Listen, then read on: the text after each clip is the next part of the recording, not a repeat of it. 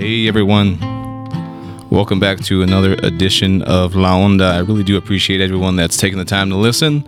I know it's been a minute since I've put anything out, but I'm back and ready to do another one. I've got a very special guest with me today, a gentleman by the name of Amos Lozano. I got a quick little write-up I wrote about him. Amos is a young entrepreneur with big ambitions who is currently cultivating something very unique for himself and for the San Antonio community. He is the owner of the famous juice company, whose inception began back in 2014 with only $29. His soon-to-be-finished new location will be San Antonio's first Hempcrete juicery, which will offer a variety of juices and smoothies, as well as some containing raw, locally sourced cannabis juice. He is also the owner of Emjayze, which specializes in sustainable hemp products, including pre-rolls and apparel, and more to come. Amos' story and journey has definitely intrigued me, and I'm excited to dive in a little deeper into the mind of this highly motivated individual. Amos, welcome. How's it going, brother? I appreciate you having me on. Yeah, man. How about to start off, we'll give you a little bit of applause. Dope. Amos is here, everybody. Thank you for the warm welcome. Yeah, man. All right, dude. You hear yourself okay on that end there? Yeah, okay. We're good to go. Cool. All right, Amos, we'll get right into it, dude. I really do appreciate you doing this. I honestly can't really remember exactly what drew me to your Instagram account, but I remember way back when it caught my attention. It was probably around the time that there was definitely an increase in us seeing people that were in the CBD business. You saw people doing, the drops, the gummies, all sorts of stuff, but you were doing something a little different. Like when I saw you were marketing and pre-rolls to the public, and you were selling them, and it was what you were doing. It was definitely something that was at first kind of mind-blowing, because in Texas you wouldn't think that it'd be something you'd see as a business. And then I remember going one day to Burleson, and you had a table set up there, and I remember walking past, and there was a bunch of people around, and I remember seeing these huge jars on your table that were just filled with pre-rolls and then like cannabis flower, and it was obviously, again, just mind-blowing to be out somewhere that wasn't in someone's privacy of their own home and seeing, just a jar of flower, which is cool. But like I said, it definitely made me have a little more attention to what you were doing, and it made me want to dive a little deeper. So I started following you a little closer, just to see what you were into. And you were really taking the time to educate the public. I think is one of the things that seems like you really were spending a lot of time on, and you were just being an advocate for changing the perception of cannabis, which I think for a long time has had this, it's still in prohibition, so there's still this stigma, there's still this little cloud, that I think we're trying to get out of. So for yourself, why choose this? Why cannabis? Why hemp? What drew you to it? Yeah, for sure. So I'll give you the quick short version. It was because after I graduated high school, like we were talking about the identity crisis episode I had on my podcast, after that, or kind of during that point, I discovered the real reason why cannabis is illegal. And it really doesn't have a lot to do with marijuana or getting high at all. It really had more to do with the industrial aspects of the plant. And at that point, I had never even really heard of industrial hemp before.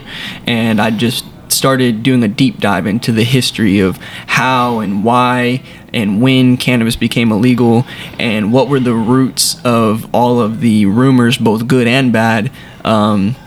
Where did these come from, right? Where's the data? Where's the science? Where's the studies? What's the root of these things? And if there are no data and studies, well, at least where was the story started, whether it was good or bad?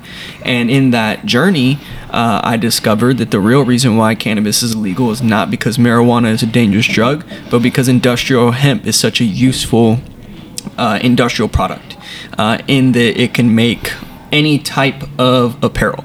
Basically anything made from cotton can be made from cannabis hemp. Almost anything made from wood can be made from cannabis hemp. Just about anything petroleum based can be made from cannabis hemp, including fuel and plastics. Anything made from paper can be made from hemp. And so I discovered those uses, and then I discovered not only are those uses possible, but we actually built the United States of America on industrial hemp. It was required by law in the original 13 colonies that if you own land, you had to grow industrial hemp for Great Britain and for the colonies because the economy was so dependent upon it. And you could pay your taxes in hemp. And the original draft of the Declaration of Independence was on hemp. The original flag was stitched on hemp fibers. And it goes... Like, I could talk for hours about all the different facts and history of the plant and how it established our country. And when I discovered this, it enraged me. And that ignited a fire in me over 10 years ago that continues to be the source of my passion and inspiration behind teaching my communities, here in San Antonio and South Texas in general, that the core of my mission and my message is cannabis is more than just CBD and THC. Yeah. That it's so much more than just getting high, which is a lot of what the stigma is around. And that it's also so much more than even medical marijuana and even CBD, you know? And so I really like to not just talk about it, I like to show people by actually doing things.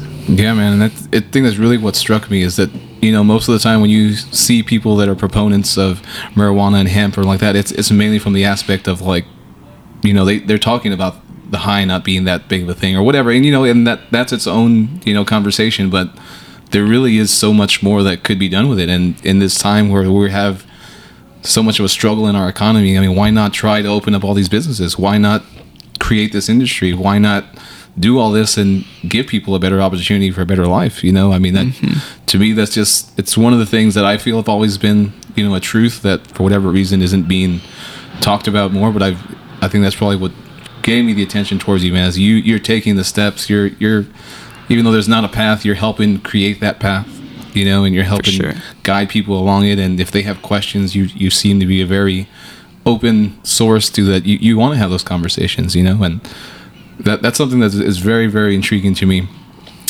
So I guess there's a lot of things I want to kind of hit on in this conversation. I know we don't have a ton of time, but let's start I know right now it seems like your main focus is probably the juice companies, because you're creating the new building that's going to be made out of Hempcrete. Tell me a little bit more about Hempcrete. Like, is it all hemp? Is the entire building made of hemp? Sorry, we're along a busy street. We've got some stuff going on out there. You probably hear it. It'll pass. It'll pass. This too shall pass. Maybe. All right. But yeah, like I said, as far as the hemp structure, that intrigued me. I didn't know that you could make essentially a concrete type substance, out of hemp. So the building you're making right now, is it completely hemp, or was there wood structure? What goes into it? Yeah, so the way Hempcrete works, well, first I'll start with what is Hempcrete, right? A lot of people hear that term and they're like, what is that? Yeah. And when you really think about what the word is, it's hemp and then crete, like concrete, because that's what it is. It's a concrete that is using the hemp fibers as a part of its material, and it's just 3 ingredients, and it's the hemp hurd, and the hurd comes from the inner part of the stalk of the hemp plant. It looks kind of like little pieces of wood chips almost. Okay. So you got hemp hurd is the first ingredient. Second ingredient is lime, which is also the same ingredient in like regular concrete, porter concrete, and things like that. It's basically ground up limestone. Okay. And then water. That's it. Those are the only 3 ingredients that go into Hempcrete. All 3 are organic and biodegradable, so you have a natural wall or building when you build out of it. And the way it works is you build the frame of the structure basically the same as you would build any structure. You start with the studs and the framing. And then usually what happens next in construction is they'll come in and they'll do, first they'll put in their insulation, like the pink, matting insulation or spray foam insulation, depending. And then they'll drywall it on the inside, and on the outside they'll put stucco or brick it or whatever, and then put a layer of I forget what they call it. It's like a plastic film that's supposed to create like a barrier, right? Instead of doing all that, what you do is you mix up this Hempcrete, and ends up being like kind of the consistency of like wet sand a little bit. So it's a different consistency than like when you think about concrete and you think about the the trucks with the mixing, The mixers. yeah, and they pour it out. You can pour it out, but it's not so smooth the way that is. It's more like sand than it is like a free flowing type of concrete. And so what you do is you put up some plywood, kind of like how you would the drywall, and then you pack in that cavity. Okay. You pour and dump in with buckets the hempcrete, and then you pack it in by hand with, like, you can use your hands, or you can use like a piece of 2x4, Sure. something like that. And that method is called the cast in place method. Okay. And so they've been building with hemp for about 20 to 30 years in France and in the UK. And so there's a lot of data coming out of there, and that's actually where our hemp herd and our lime came from. It came from France. Okay. Wow. And the reason why you'd want to build out of hemp, a bunch of different reasons, a few to touch on, is firstly, in the UK and France, where they've been building, anywhere from residential homes to tiny homes to full-on 20,000 square foot warehouses, they've seen anywhere between a 40 to 60% decrease in their electricity bills because it's a far better insulator. So the R values are dependent upon how thick the wall is, but the same thickness of a traditional wall will outperform the traditional building materials. Wow. And so one reason is that it helps save you electricity because it's such a good insulative material. Sure. And part of the reason why it is because of the hemp herd. That's really where the magic happens. The hemp herd is very light and airy. Like I mentioned, it kind of looks like wood chips, but it has a lower density. So it's very light. And what it does is it traps the air inside of its particles as well as inside of the hempcrete itself.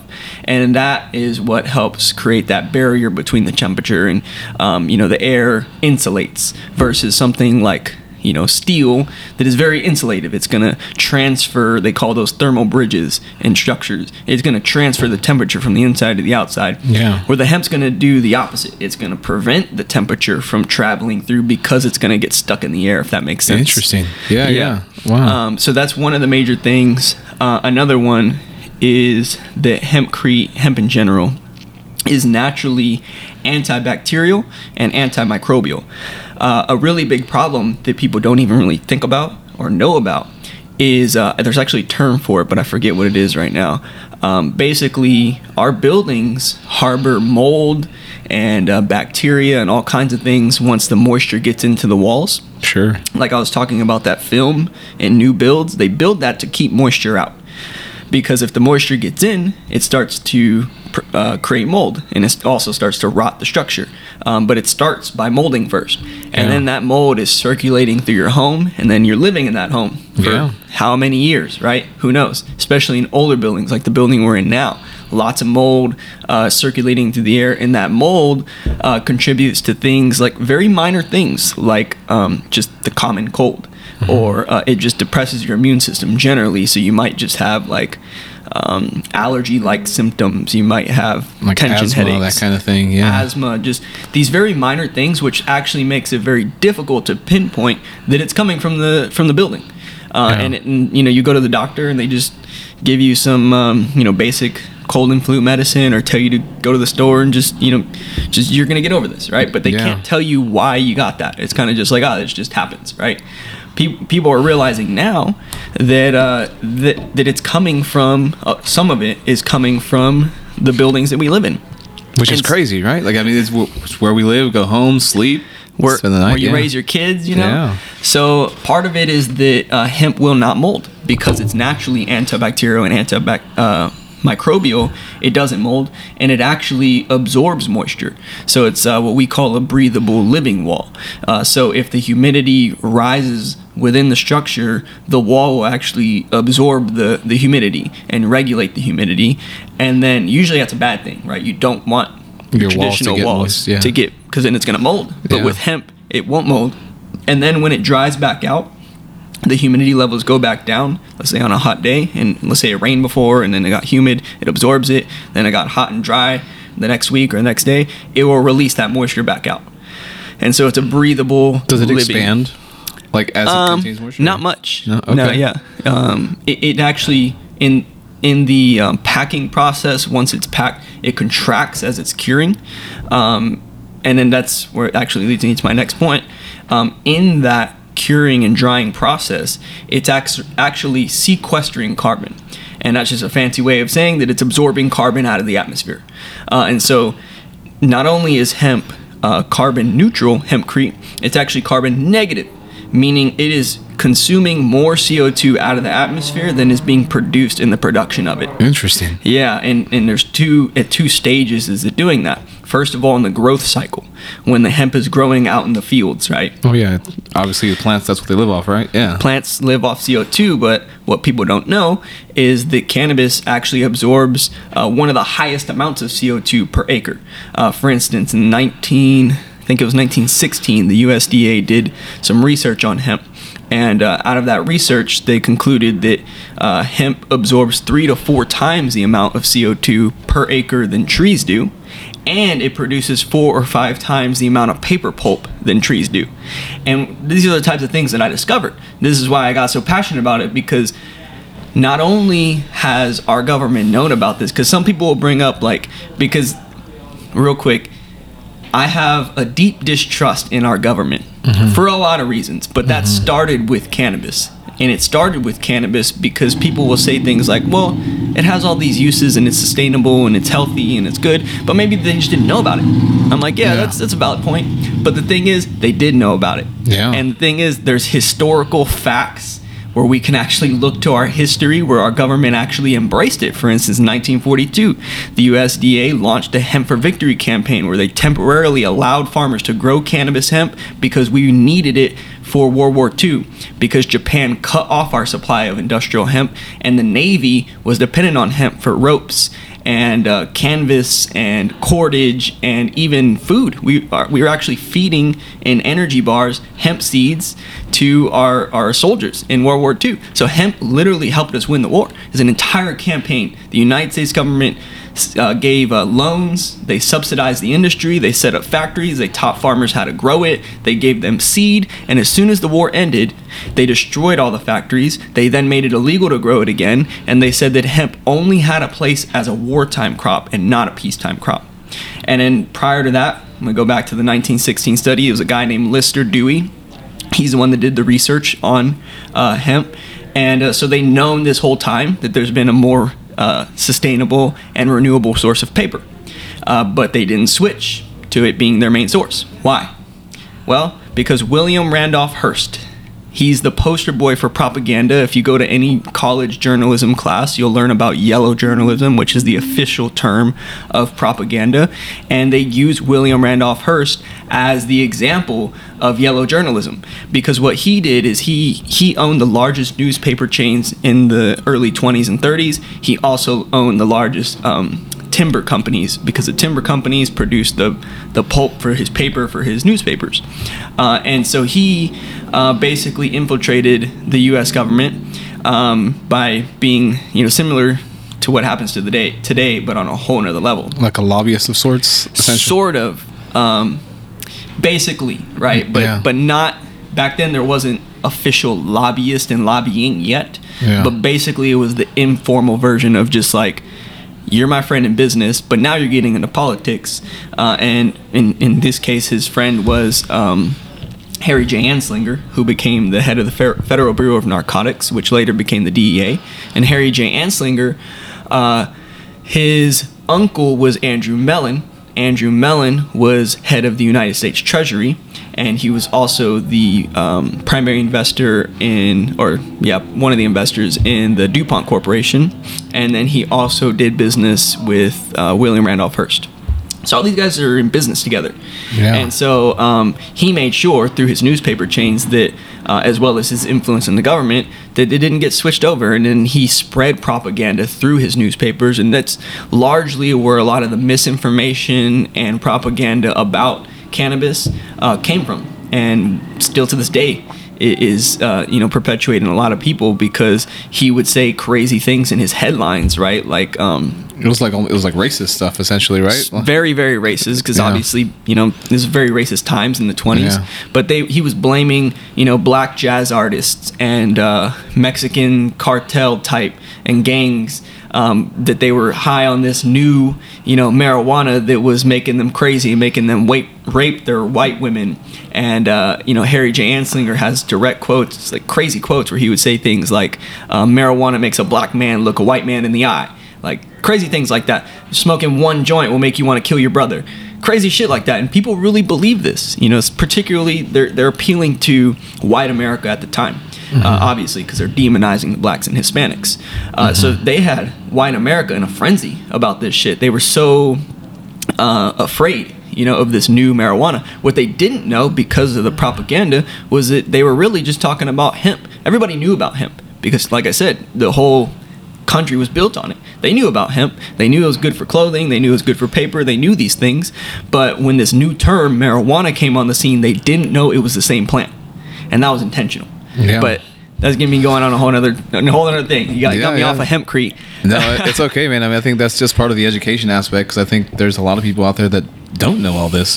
For sure. It's kind of just back to the idea of having this distrust of people that put out information. That's the information that's given, and people will just take it. They'll take it and they'll run with it. Like, well, that's what they're saying. That must be true. It's until you take the time to read and learn and all about what truly happened and what true information is out there that you change your mind and you actually, your eyes are open in a sense. For sure. But yeah, going back to Hempcrete. So I've heard also that it's lighter than regular concrete, right? Oh yeah. So it's much lighter. And it's interesting that, you mentioned that, why wouldn't we make more buildings that absorb more CO2 out of the environment? If that's really a concern, which is a valid concern nowadays, is how much are we polluting the environment, how much CO2 we put in the air. If we have plants that absorb more CO2, buildings that actually take in CO2, it seems like common sense, right? But it's obviously not. Well, up until 2018, it was illegal to grow hemp here in the United States. Yeah, that was a farm bill. Right, yeah, that passed. And really, it started in 2014. We had a farm bill that launched a hemp pilot program, but it was still a controlled substance. It was still controlled one substance, the way marijuana is right now.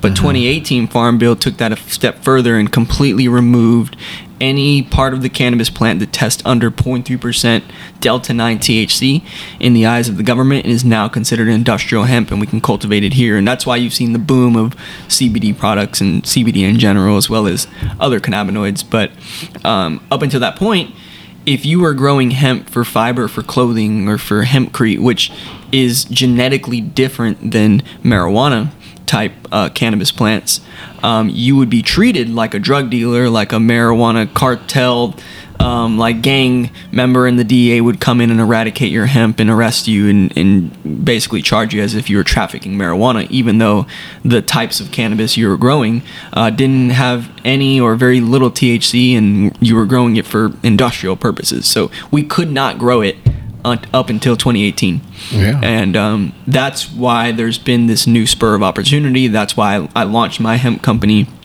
actually before the 2018 Farm Bill, but shortly after it passed. And then shortly after started planting Famous Juice and Hempcrete, juice bars, because that had always been a vision of mine. Since 2011, I was already starting to make basically business plans around hemp products, but the supply chain was non-existent because it was illegal. Yeah. So I wanted to launch an apparel company in 2016, 2017 that was made out of hemp, but I couldn't because it was virtually impossible to source hemp clothing here.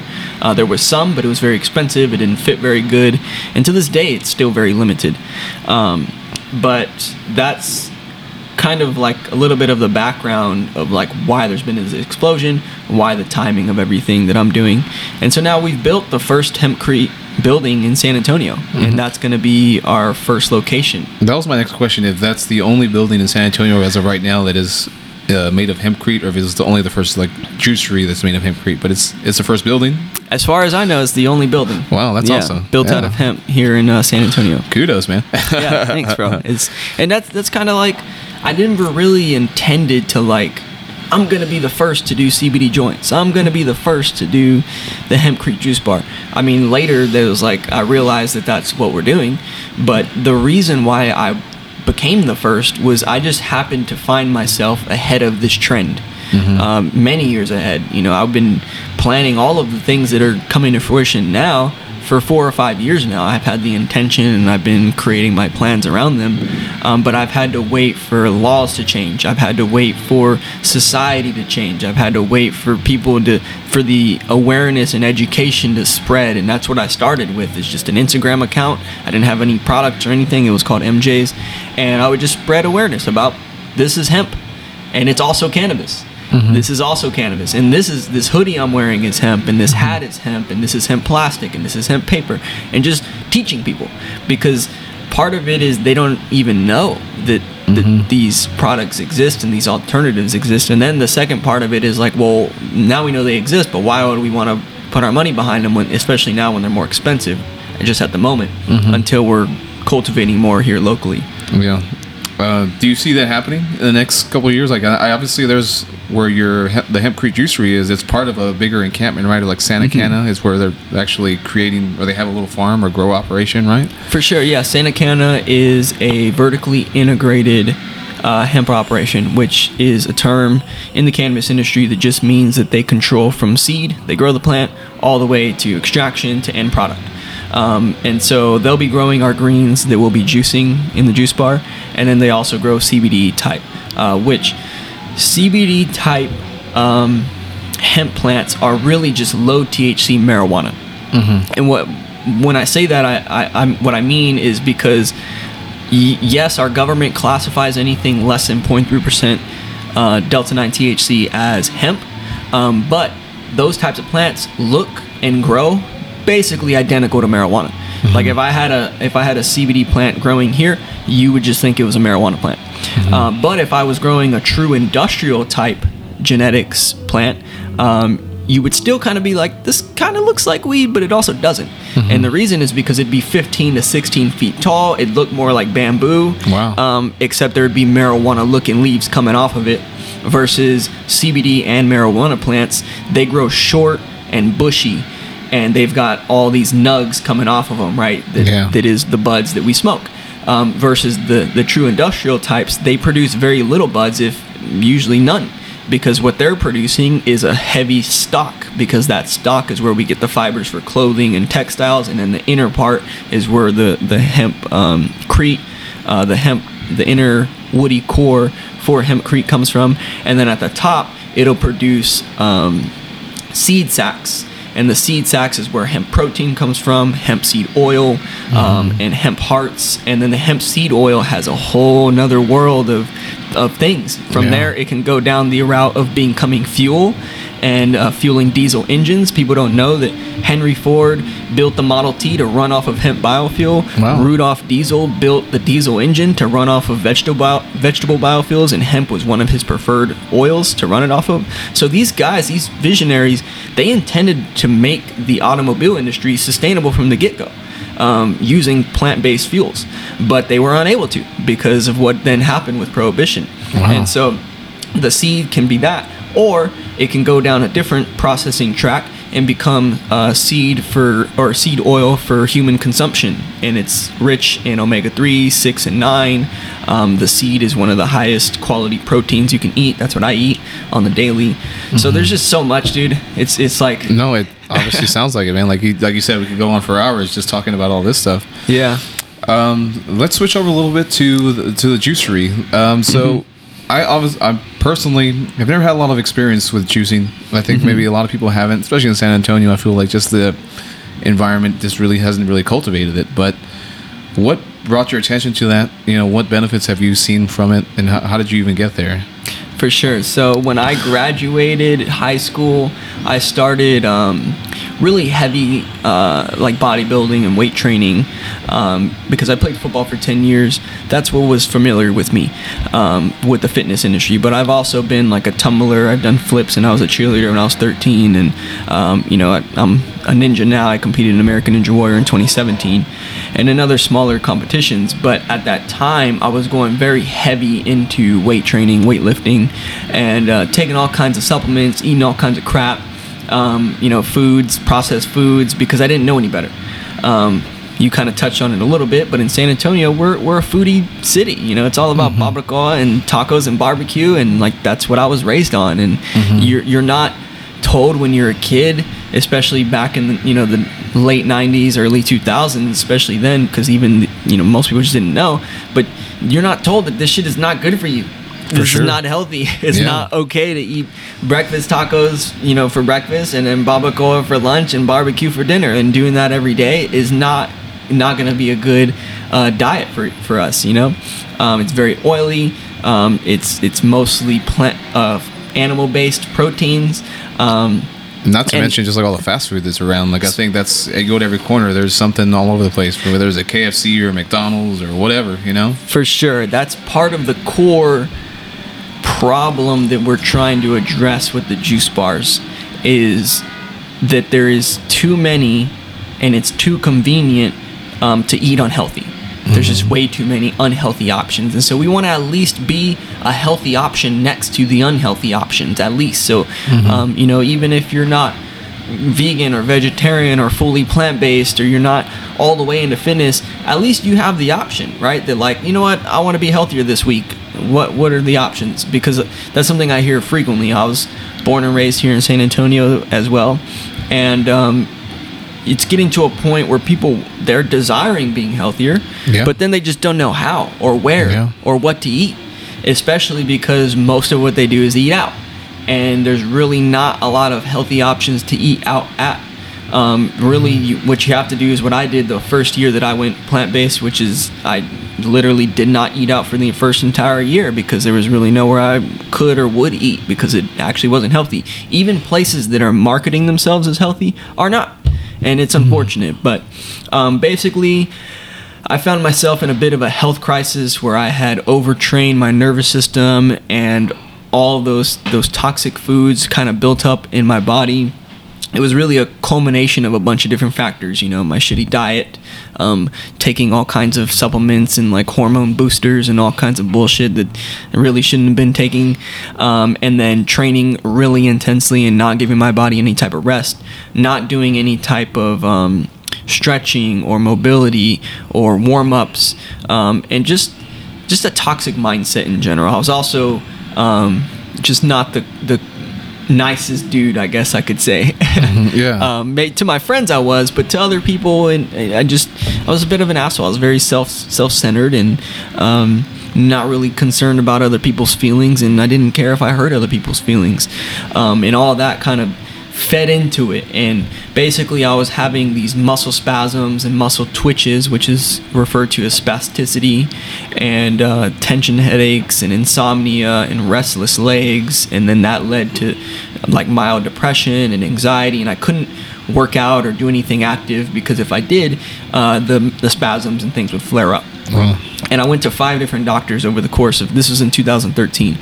I went to some family practitioners, I went to some general practitioners, I went to a rheumatologist and neurologist and sports medicine doctors, and they took a bunch of tests. They thought it was autoimmune diseases, they thought it was fibromyalgia.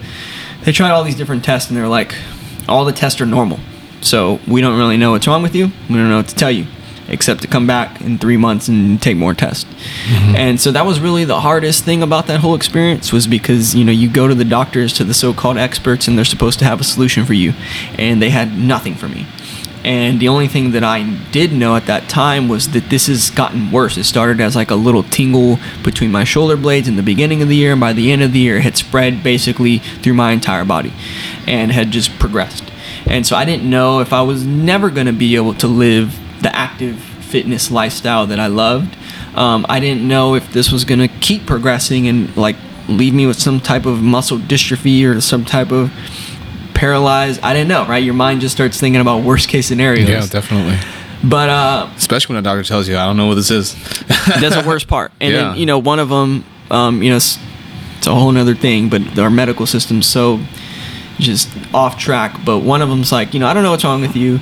I don't really have any solutions for you, but I'm going to prescribe you Xanax. See how that makes you feel. And I'm like, dude, you're just trying to numb me to the symptoms, and I'm not going to take this it's like literally a shot in the dark. And like, it was kind of crazy, Yeah. That was one of the weird, crazy things about that whole experience. And another one was, I started to look into alternative ways of healing and eating and holistic, natural alternatives, which in San Antonio is, especially back then. Now it's just little pockets of groups and things starting to get onto that.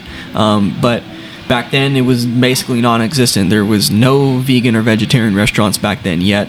And there was really nobody talking about or learning about holistic approaches to these different things. But started looking into it. I actually did take a nutrition class in college at Alamo colleges at Lakeview.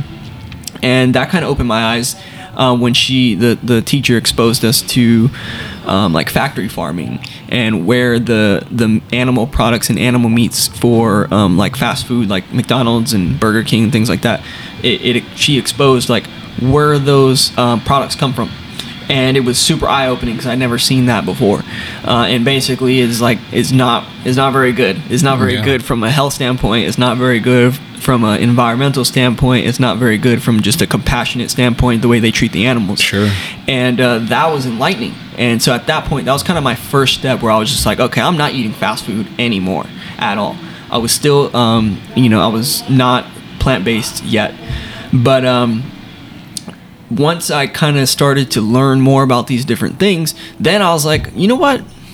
This stuff like nutrition, plant-based, and these alternative things, it seems like it has a major impact on your health, what you eat, which makes sense, right? That your diet would have an impact on how you feel and your hormones and all the different things. And then I started to think, you know what? I went to these 5 doctors and not a single one of them asked me what my diet was like. They didn't ask me, do you drink soda? They didn't ask me, how much water do you drink? They didn't ask me how much fast food. They didn't ask me a single question about what I'm eating on the daily. I could have been just like guzzling down soda and fast food, breakfast, lunch, and dinner, and me just cutting that out and drinking water may have solved my issue, but the doctors that wasn't within their realm of solutions, or even to consider.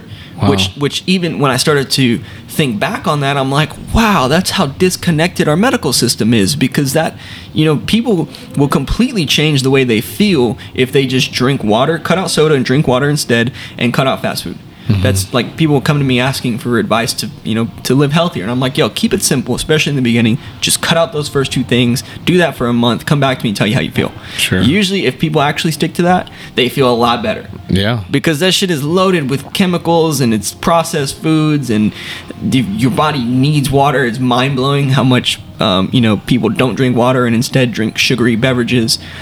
So I started to do things like that. Then I discovered juicing through a documentary called Fat, Sick, and Nearly Dead. And basically it just follows this guy, Joe Cross, as he has an autoimmune disease, he has type 2 diabetes, and he's on like 6 or 7 medications, and he was in a similar situation to me where the doctors weren't being helpful. None of the medications were really helping solve his issues, and so I felt some similarity. He was a bit more of a severe situation, but I could identify with that kind of helpless situation where you're just like no outlook, like really no place to go. Yeah. You're desperate. You're willing to try anything. You know. And I actually bought CBD oil back then. Off of it was illegal in that time. It was not legal yet, and it was in 2013. So I had to go onto an online black market and buy CBD oil illegally, and because I was aware of the benefits back then, and it did help a little bit, but it was not the main solution. So when I was exposed to seeing Joe Cross reverse his type 2 diabetes and get off of his medications and reverse his autoimmune disease through drinking green juices for 60 days, which is just 100% fruits and vegetables. You watch him, make them. I'm like, this makes sense.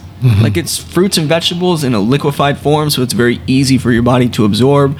Plus, you get a very high concentration of micronutrients through that juice.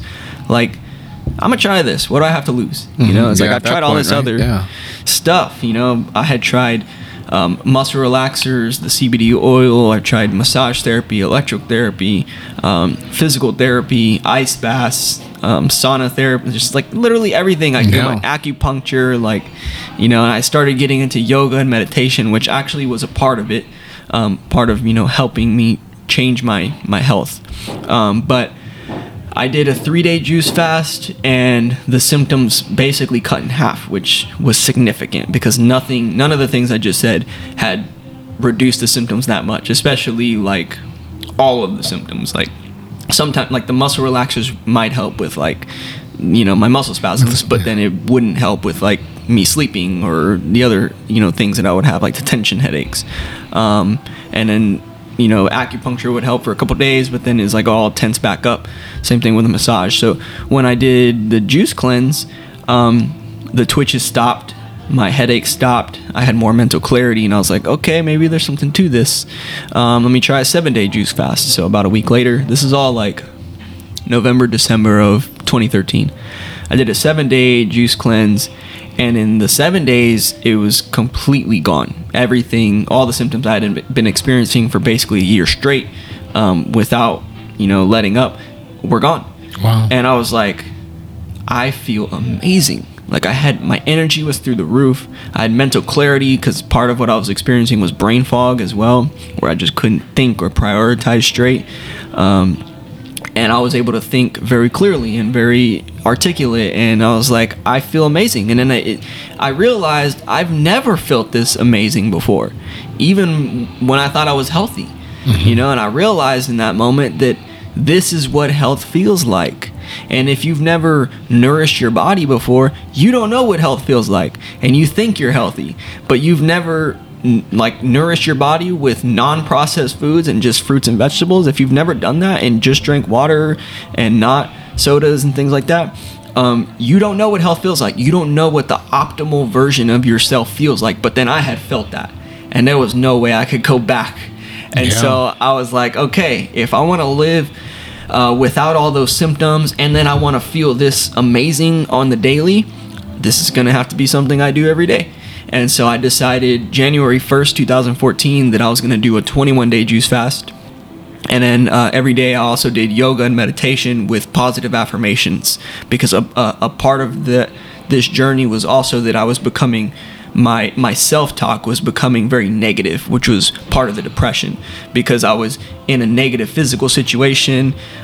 Basically, I had hit rock bottom in that year. You know, my health was not in a good place. I just got out of a relationship that I thought was like the girl of my dreams, you know, that was the one, and that ended. And then my relationship with my parents was kind of rocky at the time, because I had came out and told them that I smoke cannabis and I'm not going to stop because I learned the truth about it, and there's no good reason why I should stop besides that it's illegal, which to me is not a good reason. And so then that relationship was rocky, and I was living with them, but then I had to move out and purchase a mobile home. I was 19. So there was also another form of stress. And then towards the end of that year, I got arrested for possession of marijuana. I had a felony case that I was going through. And so I was kind of in rock bottom, but I started to see kind of this light in my life, you know? And so the affirmations helped me get out of these negative thought cycles, because I kept ruminating on all the negative things happening in my life. And then I started to just have a negative self-talk. A lot of people do. I think it's unfortunate that the majority of people's self-talk is negative more so than it is positive. And so I was actively trying to change my self-talk to build me up and be positive, as opposed to tear me down and be negative. And that was part of that 21 days. Those 21 days completely transformed me. Like mentally, physically, spiritually, I became a different person. People wouldn't even recognize me in public, both physically and energetically, if that makes sense. They'd be like, dude, like you have a different vibe about you. Like you're different. And I'm like, I know. It's intentional. I'm trying to be different. And I'm trying to live a lifestyle of love, as opposed to a lifestyle of not necessarily hate, but just I wasn't actively living a lifestyle of love. I was living a lifestyle of selfishness. And like I mentioned earlier, like I didn't care if I hurt people, but now I was trying to be much more sympathetic and have more empathy for people's situations. And that changes things, you know, that really changes the way you live and your decisions. And that was a big part of my healing. And so that's how I got into juicing. It's kind of a long story, but no, that's good. Yeah. And then I had never had the intention of starting the juice company. That experience happened, and I shared it on Facebook, and people started calling me and texting me and messaging me and hitting me up on Facebook and just asking like, we want what you have, like your health and your vitality and the glow in your face and skin and energy. Like, we want this. What are you doing? Yeah. How do we do this? Yeah. And because, like you mentioned too earlier, is like, it's not a big thing in San Antonio. It's not healthy living and juicing. And back then there was one juice company, and they're still around. It's Revolution, and they're great. I'm actually in a mentorship program called Break Fast and Launch, and Manny, the founder of Revolution, is one of the mentors in there.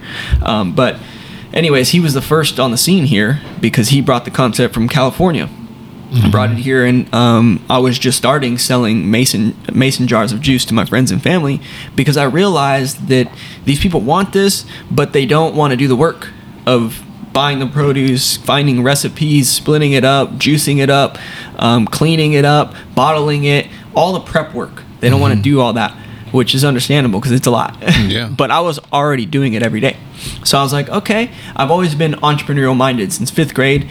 We had a 5th grade market day where we learned how to calculate a profit. And then ever since then, it just clicked in my head, like, I'm always looking for ways to make profit. Yeah. And that was kind of the start of my entrepreneurial mind. And so I was always doing things. And then in that moment, I was like, oh, wow, like, I can help people, help them get healthier and educate them while just doing what I'm already doing every day. And at the same time, I can make a profit because I did some calculations, and I'm like, okay, yeah, I could sell these things and make a margin. And it's something people are willing to pay for. And so that's how I started. I had $29 in my wallet. I made a YouTube video, and I started making juice for my friends and family. And that was how it started. I was in my parents' kitchen in February 2014. That's awesome, dude. And it's very cool. It's quite the journey. For sure. You mentioned that for a moment there, I guess when you came out and you were talking about your cannabis use to your parents, that it was a bit of an issue, and I could obviously see that, with anyone. I think that's a big step to take, just in your personal life. But I think it's obviously giving you a certain direction. But how is that now? Like, now that they've seen what you've done with it, the education that you're there to offer, like, have their perception of that changed? For sure. Bit? Oh yeah, man. It's like night and day. Yeah. Back then, that conversation that I was referring to, my mom was crying. My dad's like, you're going to have to get out of here. Like, It was so dramatic, when I think back to it.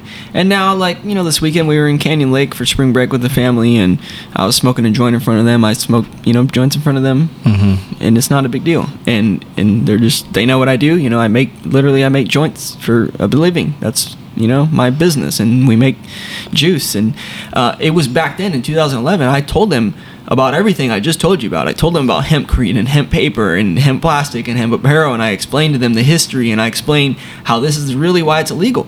But of course, I'm 18, I was 19 at the time, so I just sound crazy. And it's everything the opposite of what they've had decades of propaganda, telling them that it makes you lazy and kills your brain cells, all the bullshit, so they thought I was just misinformed when really they were misinformed, and they didn't believe me, and they didn't care whether it was true or not anyways. They just knew that I was doing something illegal. Yeah. And so, yeah, it was tough, but over the years, everything I told them is just come to fruition, both in my life but also in society. Now they're seeing it on the news. Now they're seeing people talk about industrial hemp. Now they're seeing Texas flourish, and obviously I have my business, and I'm very open with them about it, and they see it all, and they're very supportive now. And I can go to Valero, and they're looking like CBD products at the corner of when you pay. Yeah. Don't buy them from there, though. No, for sure. Yeah. It just goes to show, like, the way that the perception has changed on it and where it has a presence in society. Yeah, so much. But it was definitely a point of contention between me and my parents. Yeah. It's very good stuff, man.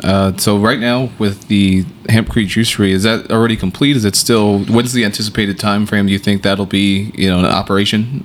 Yeah. So looking like about another month. We were hoping to be open in March. The building is basically 95% complete. The last basically step that needs to happen is it has to get plastered. But before we can plaster it, we're going through the permitting process where we have to get. Sorry, I had a hiccup. Oh, you good? All right. We have to get the the building permits, the electrical permits, the plumbing permits in order to get a certificate of occupancy to legally open the business. And so that whole process is anywhere between like 3 to 6 weeks, depending on the inspectors and the city and all these different things. So that's the process we're going through now. And then in the meantime, we're purchasing the equipment we need, like the refrigerators and the sinks and all that stuff. So we're hoping, I'm hoping by 420 we can have a grand opening on 420 would be great. Yeah, very appropriate. Yeah, but that's the stage that it's at right now. It's basically complete. We've packed in the walls, we packed in the floor, the ceiling. It's a finished structure. People, I give tours of it now. People come out because they want to see. It's like, well, this is cannabis. Yeah. Do you see in the future, can it be used for homes? Like, could you make a 100%. Yeah. So the guy, his name is Ray Catterley, who I've contracted to build it. He's actually about to start a 3-bedroom, 3-bath Hempcrete home on the west side here in San Antonio. Wow. And that's his main focus is building sustainable, affordable housing. Mm-hmm. And I intend, my family's house. When we buy a home, like, we're not going to just buy a regular home. We're going to build a Hempcrete home. That's the plan. And it's been the plan since 2011. Yeah, no, I mean, that sounds awesome. I feel like it seems like it's one of the most, it makes sense to build in the home, especially if you want to save energy in this point in time where in society it feels like we don't want to use as much energy. You don't want to conserve as much as we can. Why not? Yeah, right? And because of the reduction of energy needed to keep the home, warm and cool, depending on the season, which is the biggest energy consumption in homes, is the heating and cooling. Because of that significant reduction, because of the thermal properties, it makes it a lot more viable to get your energy from solar or sustainable energy sources, because you need less of it. And part of the problem, let's say with solar, is you may not be able to produce enough for your entire home. But let's say you cut the amount of energy you need in half by having a Hempcrete structure. Well, now it's a lot more viable that you can produce enough with solar, and in some cases excess. And that's really a dream of mine, is I have a lot of hemp companies in mind, but one of them is a hemp home building company that manufactures hemp houses that bring you a paycheck instead of a bill every month, because you're producing and selling the excess electricity. And you can either, my vision with that is you can either sell it back to the electric companies and get a check, or you can donate it to somewhere in the city or nearby that needs electricity. Mind blowing, dude. Right? Mind blowing. But it's in the beginning, I used to call it my crazy dream. I got a lot of crazy dreams, but I used to call that one my crazy dream, because when I say it that way, building homes that bring you a paycheck instead of a bill every month, that sounds completely implausible. But when you start to really break it down, it's completely possible. If you reduce your electricity bill by 50%, you put solar panels and, you even put a small wind turbine, like, it makes it viable. At the very least, pays your taxes or something, you don't have to pay any taxes in your home or something like that. For sure. Yeah. Yeah, there's rebates and things. But yeah, that's a goal of mine. Man, that's... I'm hoping that it happens, brother. And as soon as it does, then get your number and be like, hey, can I get one of those houses? Yeah. Well, we'll start with the Hempcrete, we'll juice see bar. how that goes. We're gonna put solar panels on it as well. I heard that even as I guess the Hempcrete ages, it almost fossilizes, right? So it essentially now it's pest free. You don't have to worry about animals eating up your walls, and Yeah. So pests don't want them. They're not interested in it. So termites, you don't have to worry about termites, because they don't like to eat it. They're not attracted to it, which is interesting. But yeah, you're right. It does over time. That's just amazing, man. Over time, the wall is actually increasing in density. So there's hemp structures, that where they're what do they call them? Kind of like remodeled old architecture buildings where they've used hemp, and they're 60 years old, and the hemp parts of it are still intact while the other parts are falling apart. So it gets harder over time, and part of that is because of what I was talking about, the CO2 sequestering. As it's absorbing that CO2, it's getting harder at the same time. So it's in that process, what it is it's a lime. The lime inside of it is absorbing that CO2, and the more CO2 absorbs, the harder it gets.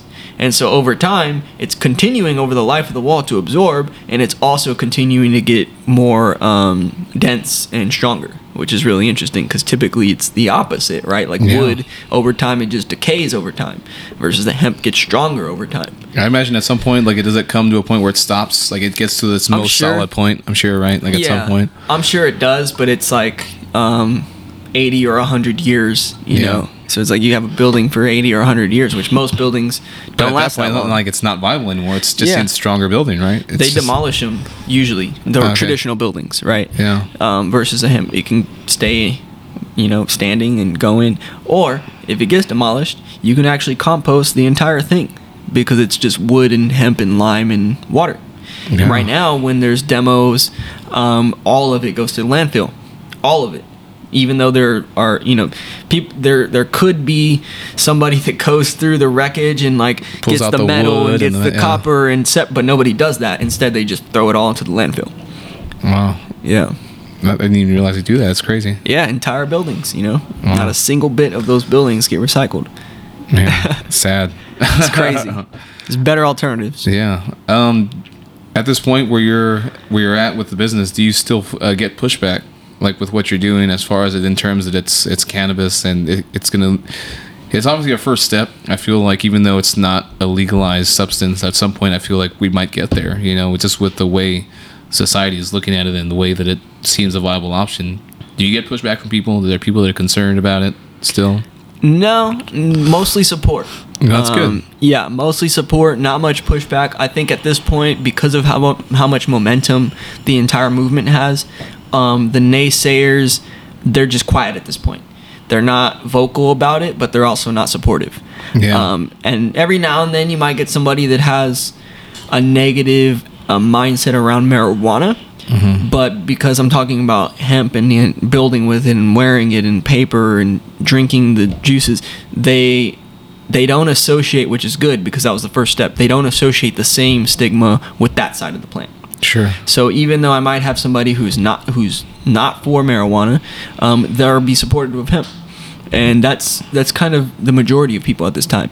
And for me, it's actually a technique to disarm those people, because there are others that are stigmatized or have a negative look on marijuana and marijuana users, but then they don't even know about everything that I just talked about on the hemp side. So whenever I shift their attention to that, it helps kind of disarm them and bring their guard down, and they start to kind of think like, oh, you know what? Maybe there's more to this plant than I thought. I thought it was just about getting high. Mm-hmm. And now I know that there's all these other uses. And then we can go back to talking about marijuana, and I can explain why it's not bad and why it's actually very good, and all the different things about the cannabinoid side, which, I'm a proponent of, and I advocate for, and I support as well. I just like to focus on the industrial side because not very many people are talking about it. Not very many people are launching businesses and product lines on it. And marijuana is very sexy and attractive with its new legalization in the other states and its traction that it's getting. It's very attractive, and it's a shinier part of the industry. And so when, for instance, I speak at events and I do panels and stuff like that, whenever I'm on a panel with other speakers, I'm the one guy talking about the industrial side, and that's what I see as my role, because the other 3 or 4 panelists, they're going to talk about the benefits of CBD or the next new cannabinoid or the next cannabinoid product, another way to get a better dosage or whatever it is, which is all great too. But who's talking about paper? Who's talking about plastic? Who's talking about hempcrete building? Who's talking about cannabis as a nutrient-dense leafy green for salads and juices and smoothies and things like that? Nobody is being the voice for that side of the plant, and so that's where I come in. That's awesome, dude. It's cool you found yourself a role there, and I think that's definitely going to be what keeps the momentum going, is that, like you said, there's not many people that have that stance. Most of the people that are in business right now concerning hemp is, it's all CBD. You see CBD this, CBG, whatever. There's, like I said, there's how many? There's like 150 different. There's about 80 or 90 cannabinoids. Yeah. In significant amounts. There's maybe 100 in like a few other ones in insignificant amounts, and then you have about 300 or 400 terpenes, and that's how you have the variation in strains, because you have varying levels of cannabinoids and varying levels of terpenes, which creates a unique benefit, which is why certain strains are good for certain things, and also why cannabis has such widespread uses because it interacts with a system in your body called the endocannabinoid system. Yeah, like your body has a system to absorb all these cannabinoids and things like that, right? Like for sure, yeah. It's fairly new, and unfortunately, it's still not in our medical books and our biology books, and it's starting to make its way into it. But just like you learn in anatomy or biology class, which I'm actually a science major. I majored in biology and nutrition when I went to San Antonio College, and I have an associate's degree in science, and I love biology and anatomy. But a lot of people don't realize that just like you have a nervous system and an endocrine system and a skeletal system, you have a system called the endocannabinoid system that was discovered in the late 80s, and shortly after, or before or after, around the same time, THC and CBD were discovered, or they were discovered first, and then this system was discovered around the same time, because it was like hand in hand. It was discovered by an Israeli doctor named Dr. Raphael Mechoulam. People in the industry refer to him as like the godfather or the potfather. Yeah, right on. Yeah. But this system is composed of neural receptors called CB1 and CB2 receptors, and your body actually produces cannabinoids. They're called endocannabinoids, and in biology the prefix endo means within, because those are cannabinoids that your body produces within. And then the cannabinoids that are in the plant, the cannabis plant, are referred to as phytocannabinoids. So those are the main two types of cannabinoids. But then you also have a third type, which is called synthetic cannabinoids, which are cannabinoids created in a lab. And so you have two main types of endocannabinoids produced within your body called anandamide and 2-AG.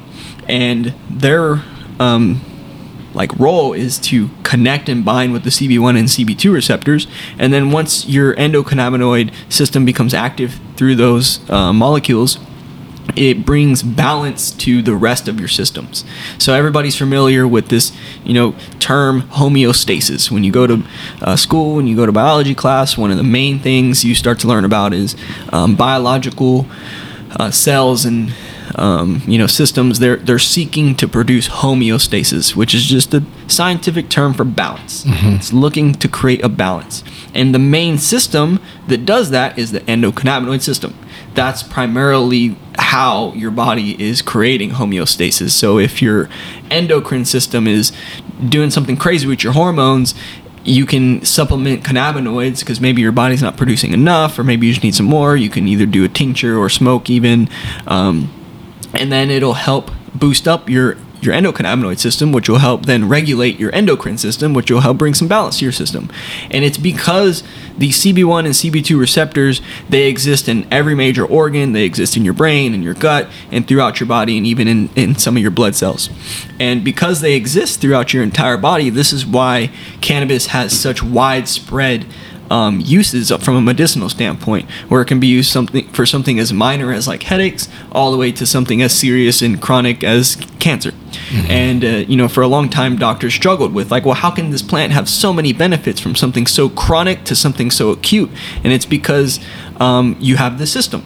And it doesn't matter how big or small the problem is, that system is seeking to bring balance. Yeah. It's very, very crazy stuff, man. Like you said earlier, you could go on and on forever. I feel like you seem like a plethora of information, brother. It's been 10 years I've been studying the plant, and every week I'm still learning more about it because there's just so much to it. Yeah. Well, man, I think we're at about an hour now. I think we definitely learned a lot about what you're doing, brother, and I definitely hope the best for you. I did see that you posted you're going to be part of you're going to be pitching at cannabis, what is it called? It's a Hemp Expo. Hemp Expo. Yeah, there you go. It's called NOCO. It's probably the biggest and oldest and most popular industrial hemp-focused expo. Happens in Denver. I think it's their 8th or 9th one. And I don't know if they've done this before, but this year they're doing a hemp pitch. And so, they put it out, and you basically just apply, and then they pick finalist, and we got selected to be one of 6 companies to pitch there live at the event. So next week we'll be in Aurora, Colorado to pitch at the Northern Colorado Hemp Expo. the juice company, because I'm in a capital raise. So if there's any investors listening or people that might be interested in investing in the first raw cannabis juice bar, reach out to me or go to my website, www.famousjuicecompany.com. There's an investors tab there that you can get in contact with us, and then we can talk about the opportunity, because the plan here, the vision, is to build 30 drive-through Hempcrete locations in Texas from San Antonio up to Dallas and Houston. Wow, this is all along like the highway? Along the highway, yeah. Because like I mentioned earlier, there's just no healthy options, right? Or there's very little healthy options. And in particular, there's no healthy options when you're driving between major cities in Texas. So if you're on a road trip from San Antonio to Dallas, there's nothing healthy to get until you get to Austin. And then once you leave Austin, there's nothing healthy to get until you get to Dallas. And that's a major problem. Because there's plenty of fast food places to get, up and down the highway. Yeah. So my goal is to put up and down 35 next to those busy intersections where there's all those fast food options, to put a juice bar. That way, when you're traveling, at least there's an option for you. And then there are people like myself that either plant-based, vegetarian, vegan, or just trying to live healthier. Or now it's like I'm traveling and now I can get something healthy, whether it's a smoothie or a bowl or a salad or a juice or some snacks. And then so you plan to have that as well as a part of the juice? Is maybe like some other small eatable things like for sure. Salad? Yeah. We'll have like energy balls, and we'll have some salads, and our main focus will be juice, smoothies, and bowls. Mm-hmm. But we will have a few other like food, snacks, and eventually we may expand to actually like a restaurant, but that'll be later down the road. Fair enough. Staying focused. Where is the Hempcrete juice bar located? Yeah, so it's over off of Bulverde Road, near 1604 in Bulverde. Okay. So it's on the northeast side of town, and that's where I grew up, and I went to high school over there at Madison High School, just down the road. Yep. Right on. And if anyone wants to buy Emjayze products, where can they buy those? www.emjayze.com is where you can order. We have CBD joints in 5-packs, 2-packs, and singles. And then also, if you follow us at Emjayze Hemp on Instagram, you can see whenever we do pop-up events and live events, and you can come out to those and purchase in person as well. Right on. And if someone wanted to learn a little bit more about what you're doing and listen to your podcast, where would they listen to that? For sure. So you can follow my personal Instagram is at Eat Plants Move Often on Instagram, and then my podcast is also called Eat Plants Move Often, and you can find it on Spotify, Apple Podcasts, Stitcher, and a couple other ones. I forget the other ones, but yeah. Right on. I definitely encourage any of my listeners that were intrigued by this conversation to check it out. I listened to a few episodes of that myself, and it just made me even more excited for this conversation. We touched on a few of those things during the conversation, but there's definitely more in-depth details to those stories on the podcast, so check those out. Amos, thanks for giving me the time, brother. I'll let you get on with the rest of your day, and I will send off, man. Have a good one. Yeah, thanks for having me, brother. Thanks, brother.